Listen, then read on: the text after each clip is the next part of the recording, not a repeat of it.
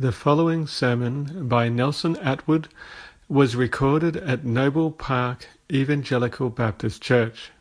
For more information, please visit their website at www.noblebaptist.org.au. That's www.noblebaptist.org.au. We'll read together in two passages. Take it over to chapter 2 for a second, and verses 11 to 22, and then we're going to go back to verse 11 of chapter 1 and read a few verses there. But for context, I want to read chapter 2, verses 11 to 22 first. Therefore remember that formerly you, the Gentiles in the flesh, who are called uncircumcision by the so-called circumcision, which is performed in the flesh by human hands, remember that you were at that time separate from Christ, excluded from the commonwealth of Israel, and strangers to the covenants of promise, having no hope and without God in the world. But now, in Christ Jesus, you who formerly were far off have been brought near by the blood of Christ.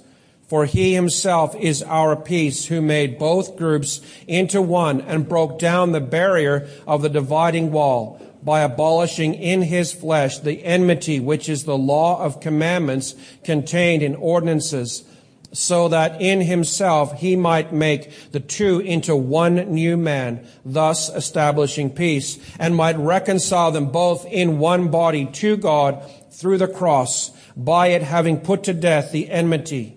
And he came and preached peace to you who were far away, and peace to those who were near. For through him we both have our access in one Spirit to the Father. So then you are no longer strangers and aliens, but you are fellow citizens with the saints and are of God's household, having been built on the foundation of the apostles and prophets, Christ Jesus himself being the cornerstone, in whom the whole building being fitted together is growing into a holy temple in the Lord, in whom you also are being built together into a dwelling of God in the Spirit. And then back over to chapter 1 and verses 11 to 14. We'll read together.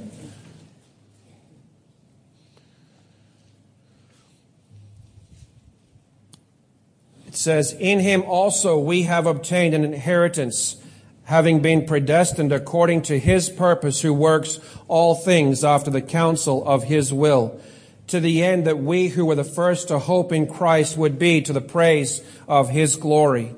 In him you also, after listening to the message of truth, the gospel of your salvation, having also believed, you were sealed in him with the Holy Spirit of promise, who is given as a pledge of our inheritance with a view to the redemption of God's own possession, to the praise of his glory.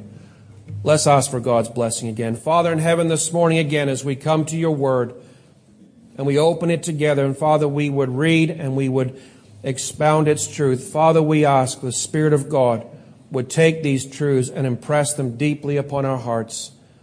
Father, if there is one in this room who does not know you, who has never heard and believed and knows what it is to hope in you, Father God, we pray, we cry out to you, O God, that you would give that one no rest, but you would draw him close, him or her, that they might know the truth and the joy and the wonder of your salvation. And Father, we ask you these things in Jesus' name. Amen. 24 years ago, about this time of year, I made a very hesitant, trembling phone call. Asked to speak with a young lady and invited her to come out to dinner with me. And she agreed. We were friends from youth groups for years gone by. And then she said, well, where are we going? And who's going? And I said, well, it would just be you and I, and we're going to go to a place called the Oak Bay Cafe. And there's a silence on the phone. Oh, okay. And she agreed. And we went out to dinner. It was one of those trembling affairs that every guy goes through. Polished myself up as best as I could. You know, there's only so much you can do with what you're given. And picked her up with the flower and all the rest of that. And we had a wonderful time together. And then about 3 months later, I did the next thing that guys do that's hopefully once in their life, with great fear and trembling, I drove her up to the top of Cypress Bowl, which is a beautiful mountain in Vancouver. And there with the snow on the ground and the lights of the city in the background, and it was absolutely beautiful and colder than today. I'll tell you that much for sure.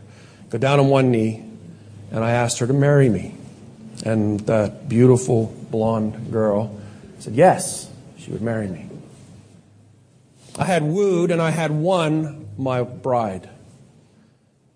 And December 4th, 1993, I stood in a room like this, fear and trembling all over, praying that she'd actually show up. You know, you have those moments. And the doors opened and she came in. On my knee up on top of that mountain, I gave her a ring. I took that ring and she put on her finger. And that ring, everywhere that we went for the first couple of days after that, she just, it was amazing how her hand always had to be up here and always had to be catching the light so that everybody would see there was this diamond ring on her finger. You see, I had wooed and I had won and I had claimed Heather to be my bride.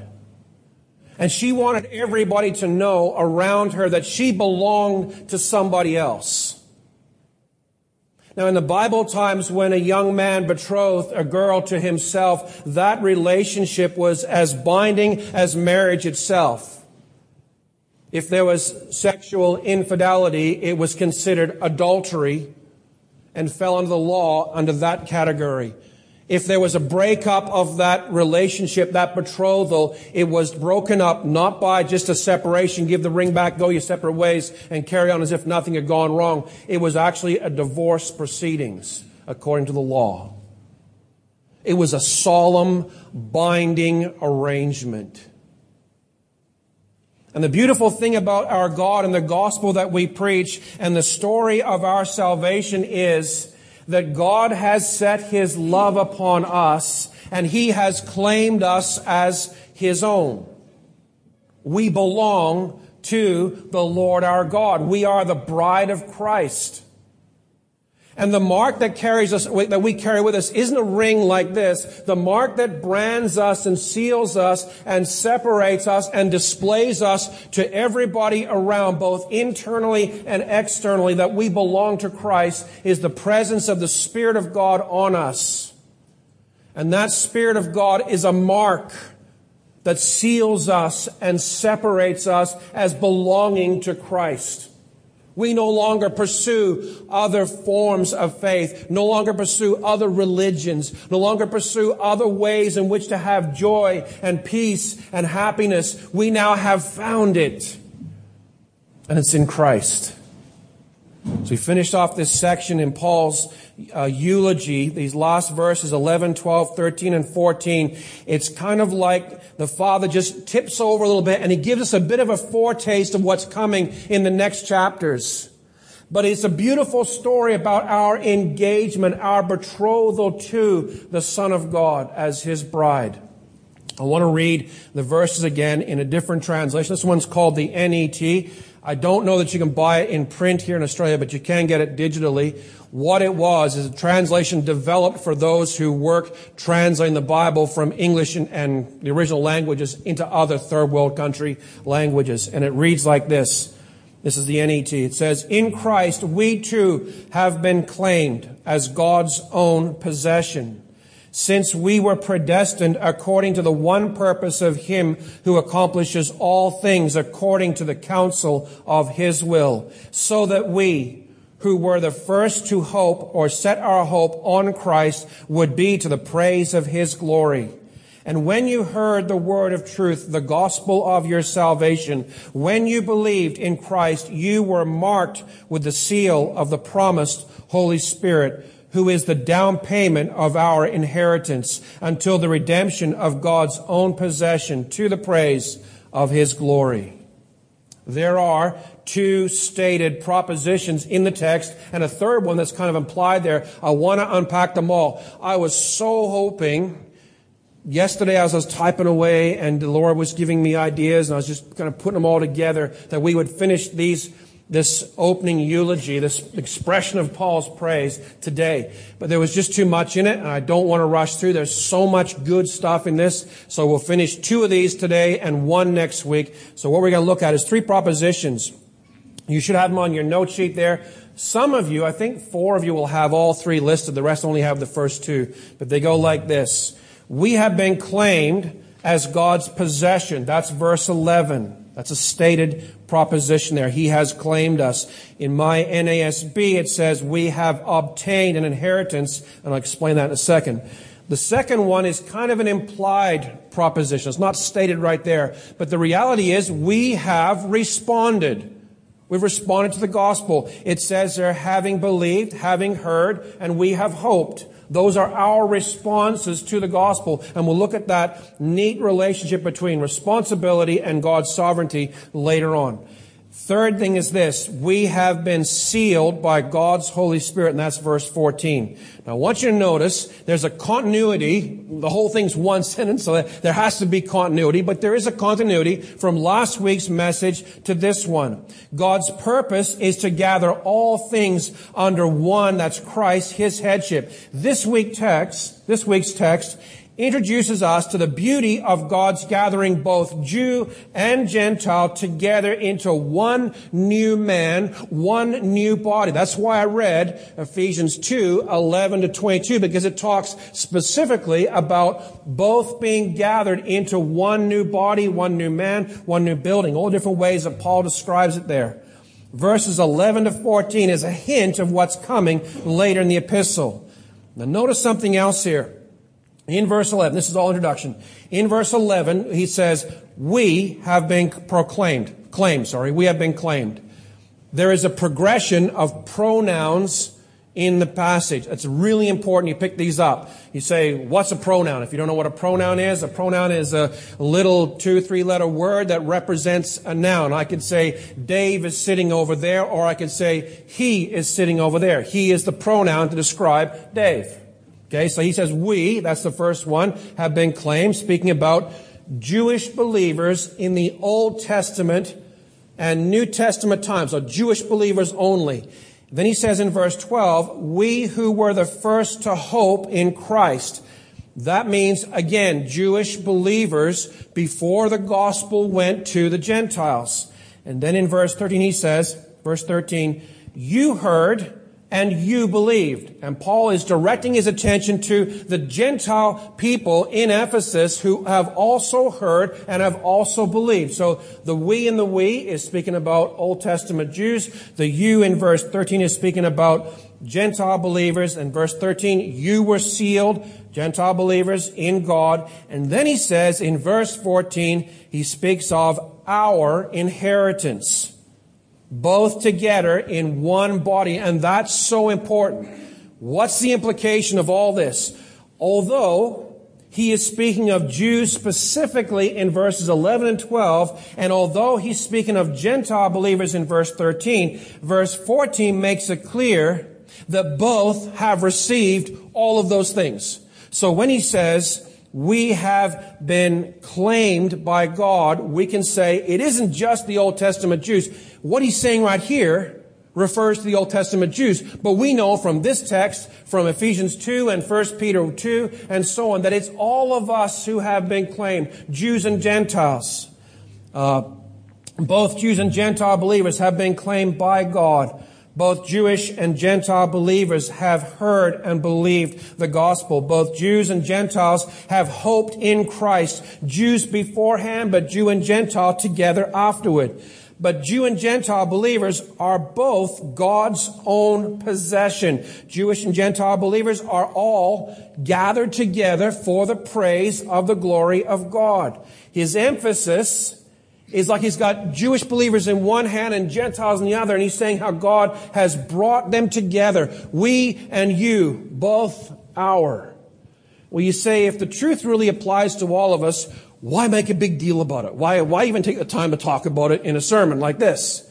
The answer is, our goal, absolutely, as we study, as we preach, as we work through the Word of God, is to understand what the author's intention is when he wrote that text.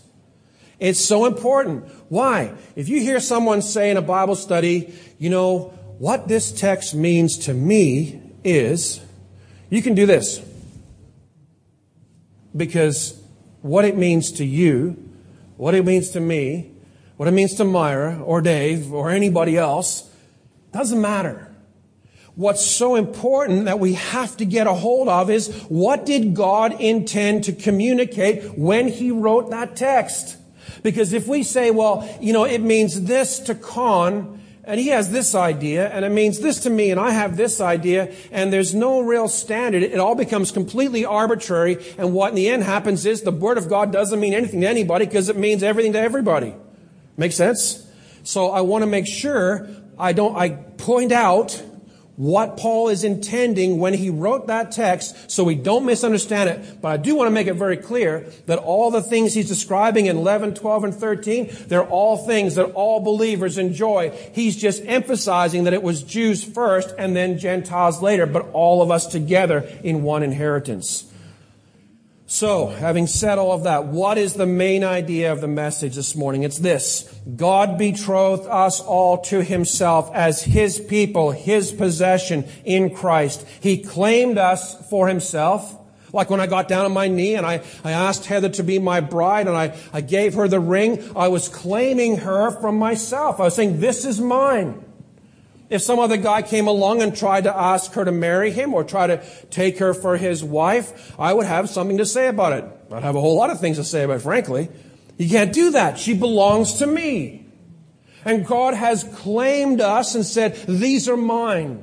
They belong to me. And I'm going to mark them and seal them as my own by giving them the Holy Spirit. So God has betrothed us to Himself. He claimed us for Himself. We have responded to His claim in hearing and believing and hoping in Christ. And He marked us with His Spirit to show everybody, including us, that we belong to Christ. So first of all, we were claimed by God as His people and His possession. Now notice the text in the translation.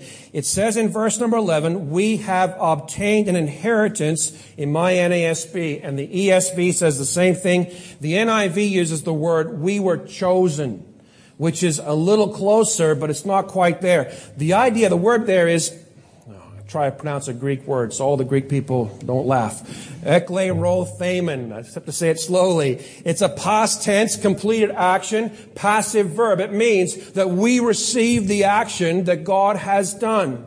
We were chosen in accordance with the will of God. We were claimed by God as His possession. Puvan Lomi, a great commentary by a man named Honer, and he says it this way: we were made a heritage of God. We have been chosen as God's portion. Other guys describe it that way. So why translate it, we have been claimed as God's possession? Why have that? Why did I give it to you on your little sheet there? It includes the idea of God's choosing. It includes the passive sense. We received the action. It was done to us. We didn't do it ourselves. It also includes the idea of an inheritance.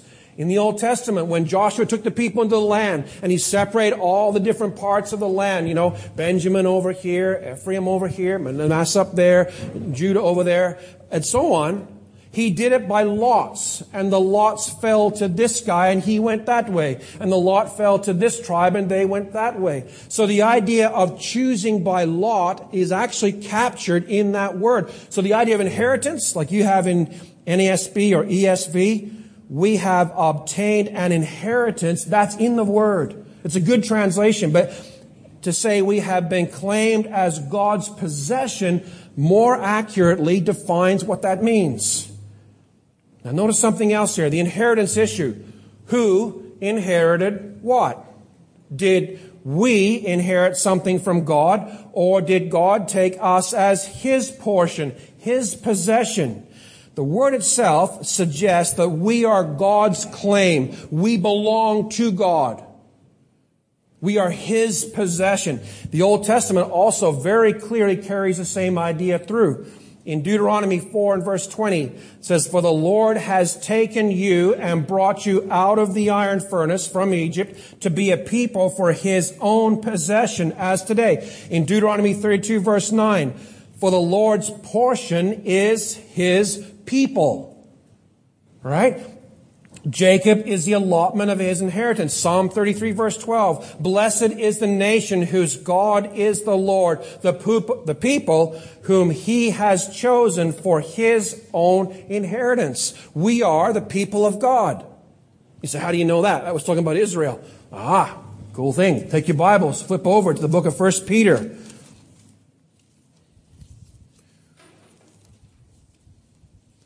One of the things I love about Peter is he takes Old Testament texts and he applies them so clearly to us Gentile believers. And we are included, like Paul was saying in Ephesians 2, we are included in that inheritance. Listen to what he says in 1 Peter 2, verses 9 and 10. He's actually quoting the Old Testament, but he's applying it to Gentile believers. But you are a chosen race, a royal priesthood, a holy nation, a people for God's own possession. If you have a Bible like mine, NASB, look down your text, you should notice, but you is written in regular text, a chosen race, a royal priesthood, a holy nation, is all written in small capitals. What that's showing you is Peter is saying, but you, all you Gentile believers, including us, you are, and he applies the Old Testament description of God's people to all of us. So we're included in that. We are a chosen race and so on. End of verse 9. For God's own possession, so that you may proclaim the excellencies of him who has called you out of darkness into his marvelous light. For you once were not a people, but now you are the people of God. You had not received mercy, but now you have received mercy. He's included us in that. Now back in Ephesians chapter 1, verse 11 there. Remember the pronouns again. Strictly speaking, Paul is referring to the Old Testament Jewish believers. But again, the context is our inheritance. We are God's portion. The inheritance that we have, it's there. Do you know what it is? Our inheritance is God himself. We inherit. Just like I belong to Heather, she belongs to me. Now, I got the better deal. Everybody can see that. I get Heather. She's stuck with me, right? Poor girl. But in our beautiful, it's exactly like the situation between us and God. He is our inheritance and we are his portion, his possession. He claimed us for himself. Theologically and biblically, we can say that we are included with the Old Testament Jewish believers in the people of God. We Gentile believers with Jewish people are God's singular people. There is not two groups saved by God, Jewish and Gentile. We are all together, one new man, one new body, one new building, all built on the cornerstone who is Christ and all the foundation stones. I love that picture. I'm a builder. I love it. You got the foundation stones who are the apostles and the prophets built up against the cornerstone who is Christ. And on top of that, there is one new building, all the believers together. And it fits perfectly with God's purpose, which is what? To gather all things together under one head, who is Christ. He's both the headstone and the cornerstone. I love that picture. Notice also the context of God's claim. He says, in Christ. Christ is the context, the focus, the center of God's working. So what does it mean to be in Christ? A dear sister came up to me last Sunday morning and she said, I love that phrase, but I can't quite get my head around what it means to be in Christ. It means to be identified with Christ. While we have baptism, you go down into the water identifying yourself as buried with Christ. You come up out of the water identifying yourself as raised with Christ. We are identified with him. It also means we are united with him. I got a privilege of working with Nick and Jess, these two young people from Casey Bible Church, in their marriage. And we stood up there in this beautiful Presbyterian church down in Melbourne. What was it, Daryl? Camberwell Presbyterian? Yeah. Beautiful building. And we're standing there, and they're sitting in front of us. And I said, you know what? You guys walk down this aisle, and Jessica, you walk down a single woman, and Nick, you walk down a single man, and you stood here, and you were married before God, and when you turn around and walk back down the aisle, you are not the same. You now have become one flesh, one person, one body. And it's the exact same picture for us in Christ. We are united with Christ. We are in Him, and He is in us. We are buried with Christ. We are raised with Christ. We are, in Romans 8:17, fellow heirs with Christ. Just as Christ is inheriting from the Father, we, united to Him, inherit with Him.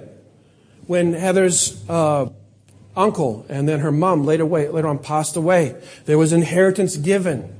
It didn't say for Heather Atwood, but not Nelson Atwood. It said for Heather and Nelson Atwood. Why? Because we're one flesh. The inheritance that she received became mine by the fact that we are united. In Christ means we're united with Christ. It's a union between Christ and a believer in which both remain distinguishable persons, but are bound inseparably together in dying and living. That's what it means. You cannot, listen. It's a union that includes the reality of being in union with the body of Christ. And this is an important thing. All over this world, in Christianity, we're seeing people leaving the church. I'm fed up with the church. I just want Christ. I'm fed up with being part of a local body that doesn't do what it's supposed to do. So I'm going to leave and I just take Christ with me. That's impossible. You can't do that. You cannot divorce the church from Christ because they are bound together just as we are in Christ, two separate persons but bound together. So the church is made up of people who are all united with Christ. He is the context of God's claiming us. The Father, in a sense, claimed the Son, and we in the Son are claimed with Him, if you like it that way. One way to understand it. It means we belong to Christ. Just as a betrothed woman belongs to her betrothed man, the logic is God claimed us by means of our unitedness with Christ. It is through being in Christ, in whom are all things summed up, that God has claimed us with Him.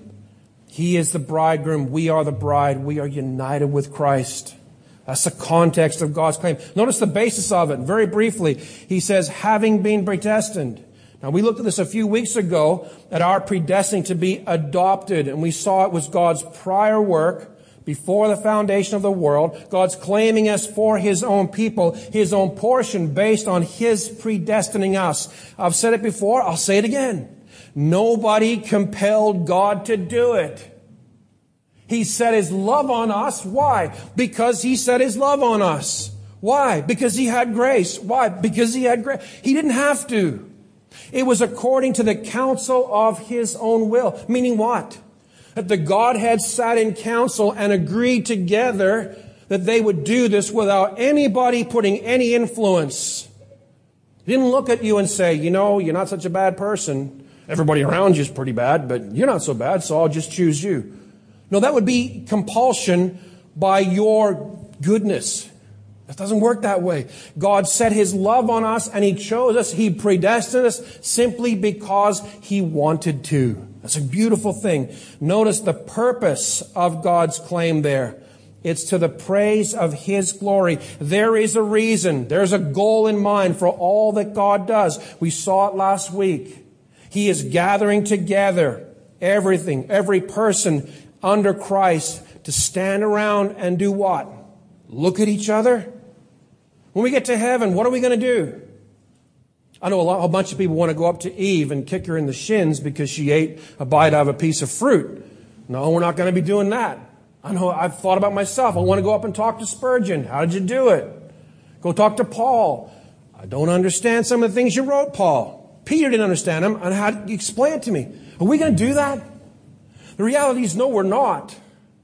Yeah, we'll be with Spurgeon and with Paul and with Calvin and Augustine, all those other greats and a host, myriads of others, great men and women that the world never heard their names. And we'll be with them and we'll enjoy fellowship with them. But you know what the purpose of our being there is? to the praise of the glory of His grace. When we see ourselves up there with Him, knowing what we did before, knowing our sin, we're going to be so overwhelmed by the grace of God that we will spend all that time around just adoring and wondering and rejoicing and praising God's grace. That's the purpose of it all. He's claiming us for a purpose. He's gathering a people together. So what do we do with all this? Paul's main point in this sentence, a single sentence from verse 3 to verse 14, is still the same. Worthy of praise is God, who has blessed us with every spiritual blessing. I titled every sermon the same. God is worthy to be praised, comma, with a reason behind it. Because I want to drive that point home. It's actually tough to preach this passage. In some ways it's not, obviously. It's a great passage to preach. But there's no real practical application of what you do with the text other than the fact that you rejoice and enjoy what God has done. You rejoice in God. You live your lives praising God. You live your lives being thrilled with God, falling in love with God all over again. But Paul's main point is God is worthy of praise, who has blessed us with all these things. He has blessed us by choosing us and predestining us, by adopting us, by redeeming us, by forgiving us, by working together to gather us together under Christ's headship and claiming us for His possession to be a people, priests, and kings to declare the excellencies of Christ, His perfections. I love that phrase in 1 Peter. What's this for? It's to declare the excellencies of Christ. But you know what that is? It isn't just a future thing. It's a now thing too. What do we do when we get together in Sunday morning to worship? We are declaring the excellencies of God to each other. And we're also, in a sense, declaring them to God. Just like the angels who never stop saying, holy, holy, holy is the Lord God Almighty. We get together as a company of people and we lift up our hearts and our voices and we declare the excellencies of God to God in worship and to each other, to remind each other of the great things that God has done. Rejoice, Christian. God has betrothed you to His Son. God is uniting you in one body together under the headship of Christ. God has chosen you to be His inheritance, His portion. God has set His love on you. That's an amazing thought. His love is set on you. There's a phrase, I think it's in Zephaniah, one of the minor prophets, that one day God will sing a song of love over us. You ever been in one of those wedding moments where the bride sings or the groom sings and you can just see in those two people up there? I was in a wedding party of a friend of mine, and his bride made an arrangement with everybody except for the groom, that when that moment came, if she could do it emotionally, she was going to sing a song for him. And she took the mic from the guy officiating, and then that was the signal to hit the music, and she started to sing. In that moment, it was amazing because we're all there in our finery and we're all watching this beautiful wedding procedure. But as I watched, I could see her eyes and I could see just the corner of his. And I could see the tear going down his face as she was singing. He was a tough Sparky. In that moment, everybody else in the room just disappeared. There was only two people there as she sang the song of love to him. And the Bible tells us that in a day to come, the Father is going to sing a song of love over us. Beloved, listen, you are loved with a love that knows no measure, no comparison. He set His love on you. God has chosen you to be His Son's bride. Christ has promised an eternity in the most intimate relationship ever known, the marriage supper of the Lamb, bride and bridegroom together there. Trust the Lord, Christian. Think about God and what He has done for you. And you hold back some of those things that you're struggling with and think, I can't give this to God because, I trust Him for my salvation, but this is too heavy. I'll have to carry it by myself. No. If a God can do that for you, and He has, you can trust Him with every part of your life. You can let go of all those hurts, all those fears, all those struggles, all those issues you're dealing with, and you can give them to God in trust that He knows what to do with them. We read through these passages and we study through what God has done. It ought to inspire us more and more and more to walk in trust and love for God. And get busy, Christian, declaring the praises of God Most High. Wherever you go, whatever you're doing, that's your role. That's your joy, is to declare the praises of God, like a bride running around, showing all her friends the ring that she's got, and telling all her friends about her betrothed and how wonderful he is, and tall, dark, and handsome, and all that other stuff. And the guy goes around and he's so thrilled that he's got this young girl and she's going to marry him, and he tells all his mates how beautiful she is and how wonderful she is. It's the same for us. We are His people to declare the excellencies. I love that word. It isn't just the goodnesses and the niceness and the beauty. It's the excellencies of Christ to anybody who will listen. Second main point is this. We responded to God as His people and His possession. Notice again, the center and object of the gospel is in Christ. Look what He says in verse number 13, He says, in Him you also, after listening to the message of truth, the gospel of your salvation, having also believed, you were sealed in Him with the Holy Spirit of promise. He is the center and the object of the gospel. We're going to come back to that just a bit later. Notice also in the text, Paul shows our response to God. He mentions in verse 11, those who hoped in Christ. In verse 12, you having heard the word of truth. And verse 12 again, you having believed in Christ. Hoping, hearing, and believing are all responses that we make to God. Now I want to use Paul's mention of these things as kind of a springboard to mention and remind us that we are responsible to God. All of us are responsible. I have been emphasizing as much as I can the sovereignty of God and salvation through all these verses because it's clearly there. Does that sovereignty remove our responsibility? And the answer is no, it does not. In fact, God's sovereignty includes our responsibility. And our responsibility is in two senses, in two forms. We are responsible in terms of being accountable to God for our lives. He will hold us accountable for how we have lived.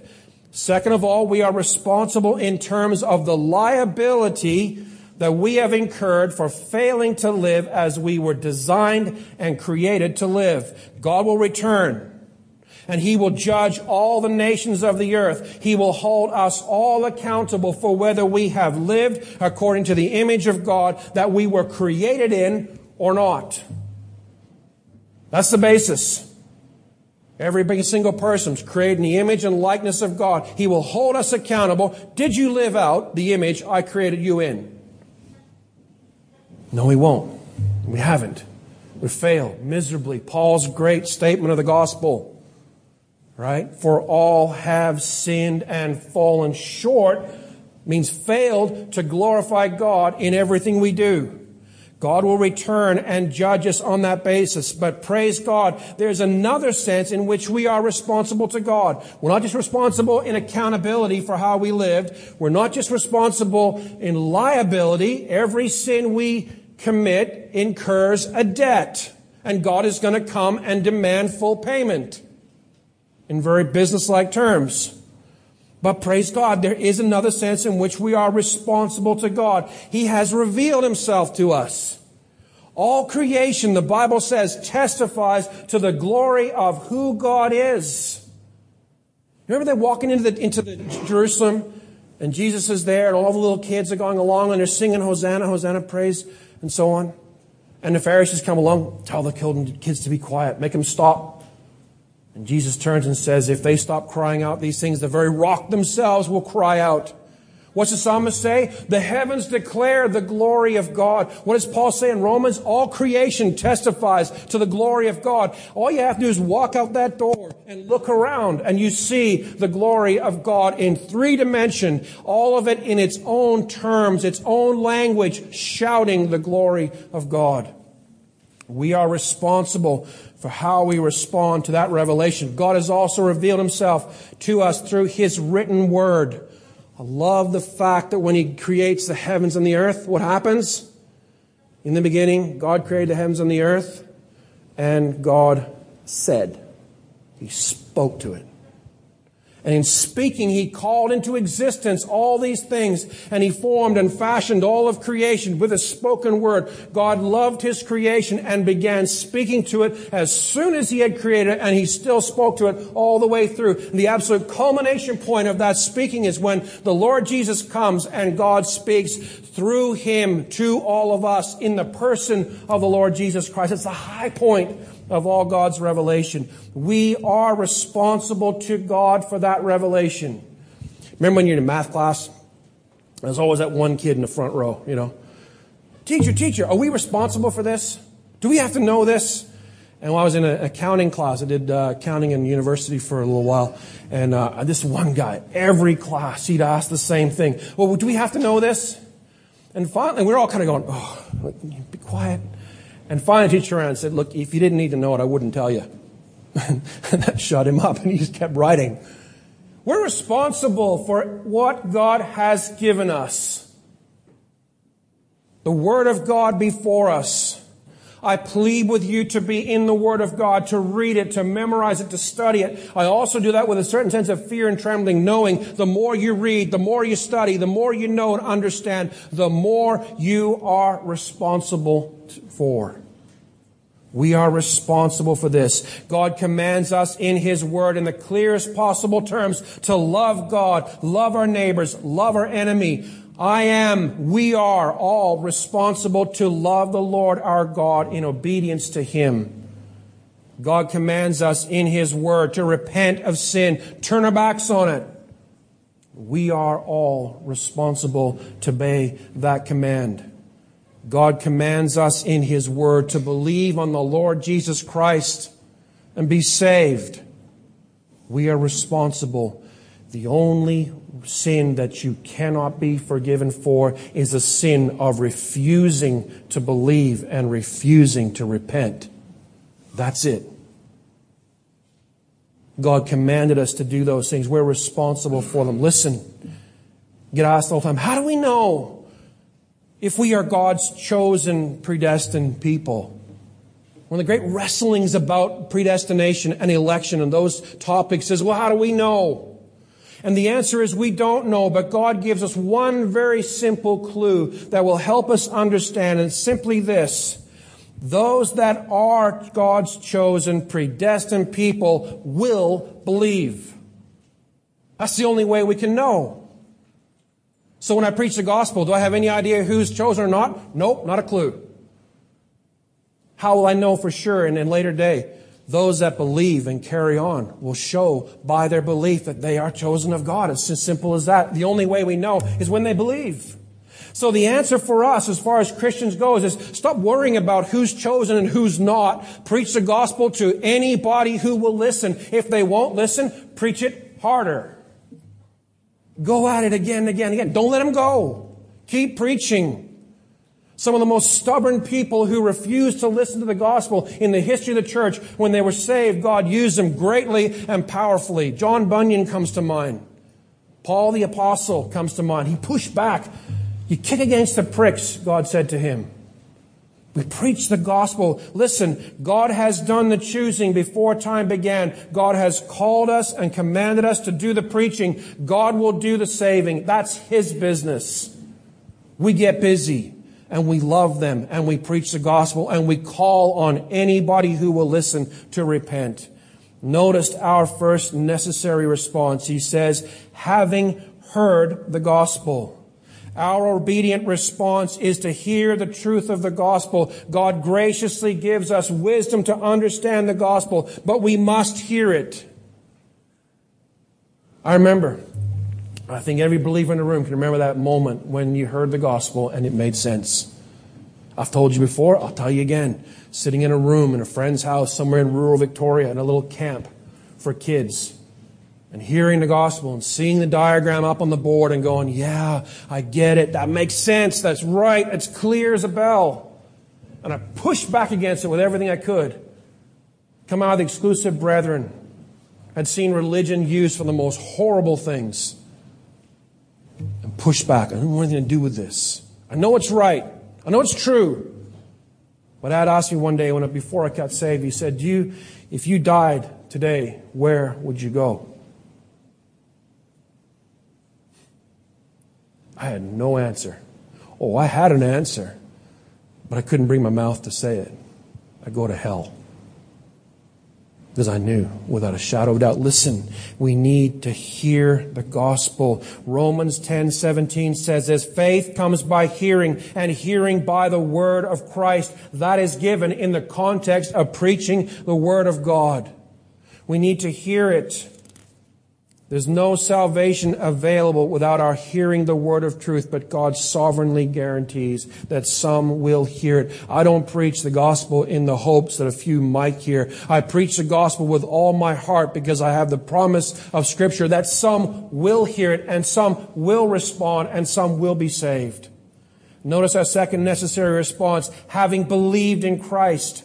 It is our obedient response to believe the truth. What's faith? What is faith? You ever ask some of those questions, like some of those simple things? What does faith mean?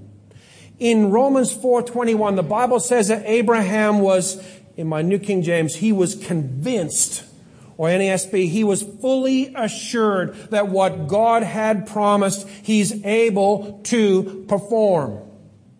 I'm absolutely convinced, without a shadow of a doubt, that God is able to keep every promise He made to me. My faith is in Him. It's not in a set of facts. If someone comes to you or you think in your mind, listen, I know that Jesus died on the cross. I know that He went and buried in a tomb. I know that He rose again. I know that I know. Therefore I'm saved, right? No. Salvation is not agreement to a set of facts. We know the facts, but we trust in God. Take your Bibles, flip over. Romans 4.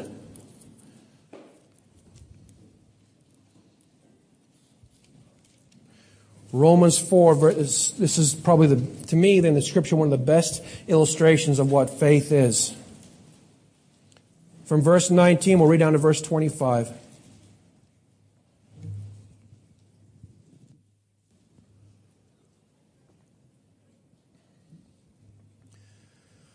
Paul is talking about Abraham and Sarah, and he says, without becoming weak in faith, he, that's Abraham, contemplated his own body, now as good as dead, since he was about 100 years old, and the deadness of Sarah's womb. Yet, with respect to the promise of God, he did not waver in unbelief, but grew strong in faith, giving glory to God, and being fully assured, being convinced that what God had promised, He was able also to perform. Therefore, it was credited to him as righteousness.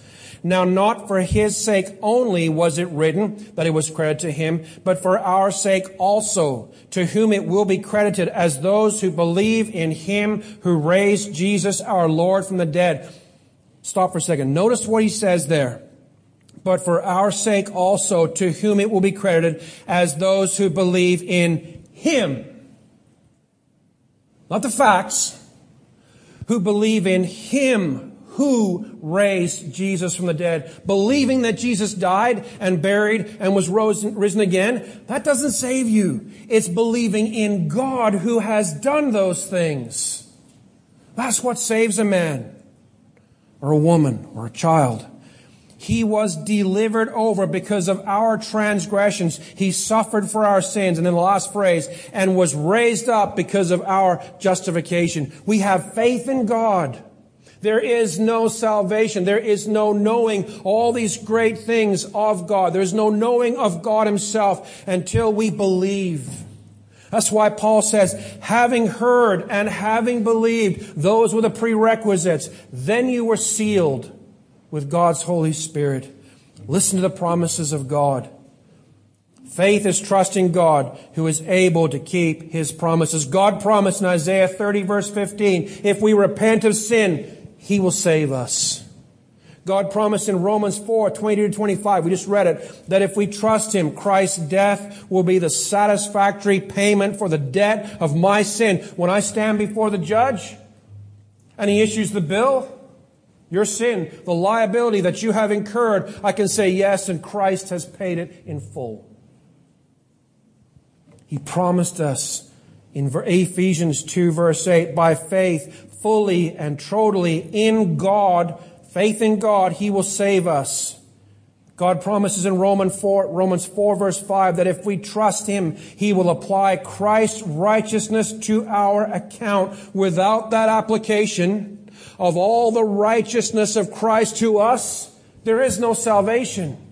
All of the goodness, that's not the right way to say it, all the right state, the right action of Christ is taken and applied to your account. So when you stand before God, all of Christ's righteousness is applied to you, and you are seen as righteous because, guess what? You're in Christ. That righteousness is put to your account, and you stand before God with His righteousness. What will be our one claim when we stand before the Father? I have the righteousness of Christ applied to me. How do you have it applied, Nelson? Because I trust Him, I believe Him, and He will keep His promises. God promised us in Philippians 1 verse 6, if we trust Him, He will finish the work He began in us. Having faith in God, believed in Christ, is to throw ourselves completely on Him as the only one able to keep those promises. We believe the word of gospel truth. We must believe God for His promises. God graciously gives us the faith to believe. What an amazing God we have. He claimed us to be His own. Notice the last thing there, the believing response is we hoped in Christ. In verse 12, it's we hoped beforehand. Those are the Old Testament Jewish believers who hoped in the Messiah. The whole time through the Old Testament wanderings, they were looking for and hoping in the Messiah, the one that was to come. What did God say to the woman outside the Garden of Eden? You're going to have a seed. He will come. The serpent will bite his heel, but the seed will crush the head of the serpent. They were looking from Genesis chapter 3 all the way through the Old Testament. They're looking for this one who will come. They're looking for the Lamb of God who will take away the sin of the world. And finally in John chapter 1, John the Baptist is down there by the Jordan baptizing people in the river. And he looks up and looks across the way, and the Spirit of God opens his eyes to see who that is. And he says, behold, the Lamb of God that takes away the sin of the world. They hoped in the Messiah. We hope in Christ. We have a hope beyond this world. We have a hope because Christ is coming back. What are you hoping in? Where is your hope? Having believed, having heard, having believed, having been sealed with the Holy Spirit of promise, we hope in Him. Bride in those days, she's been betrothed. She goes back to her father's house. He goes off his way, and I think he earns the money to pay the bride price and so on. And one day he sends word, I'm coming. Get ready. And one day he comes to claim his bride, and she gets herself ready, and the whole time between their betrothal and the day that he comes back, all she's looking forward to is the voice that cries out, He's coming. All she's hoping in is the day when her betrothed will come over the hill riding the horse in all of his finery, and she'll be all prepared, and he will take her for himself as his bride, and they will be together forever. She hopes in his appearing. We, as those who have been saved and washed clean by the blood of Christ, who have believed in God, are now hoping in Him. What are you hoping in? I so badly wanted to carry on, talk about the sealing, God's seal. We'll come back to it next week. But listen, my question I've got to ask, Have you heard the gospel of Jesus Christ? Have you heard that God is infinitely holy and perfectly just? Have you heard that God is fully righteous? Have you heard that God is love, desiring to share His glory and fellowship with all His creation? Have you heard that God purposed from all things for His glory? He created mankind in His image and in His likeness to declare His praises everywhere, to show the glory of God to all of creation. Have you heard this? But have you seen in your own life that mankind has sinned? Mankind is born in sin. We commit sin. We love sin, all the while hating God. Man is utterly unwilling and unable to come to God. Sin corrupts our nature. Sin is disobedience to God's will and God's word. Sin is our failure to glorify God in everything that we do. Sin is our failure to love God with all of our heart, all our soul, and all our mind, and all our strength. I don't care how good of a person you think you are. You have not loved God the way that God called you and commanded you to, and so you have failed. But God.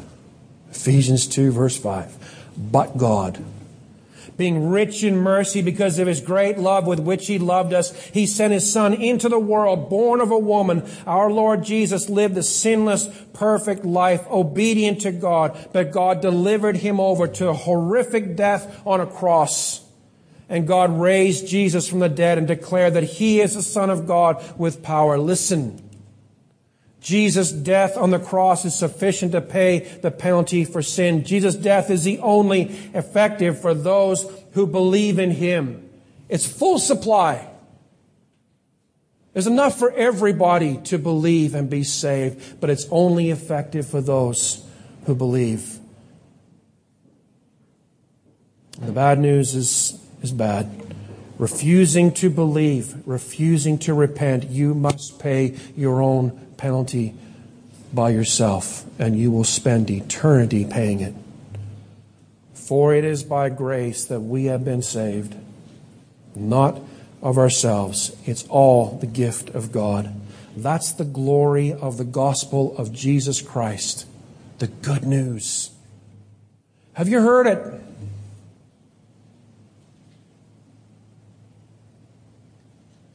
If I could beg, you heard the message, but not just heard the facts. Have you believed? Are you trusting in Christ for your salvation?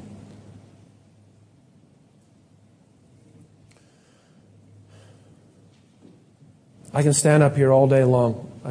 I can go another hour and just keep preaching if it would make the difference. I am also fully aware it is a work of the Spirit of God. And so I put it out to you. I give you the message. I ask you, have you heard? And I ask you, have you believed? If you have believed, you will know the hope and the joy and the peace that only God can give. But if you do not, then I also plead that the Spirit of God would give you no rest.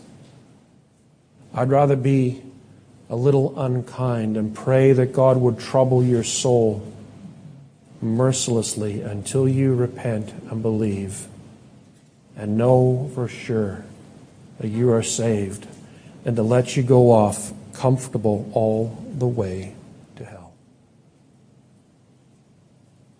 We have a great Savior. We have an awesome God. He has claimed us as His own. Are you in Christ? Would you stand with me? We're going to pray and then we're going to sing.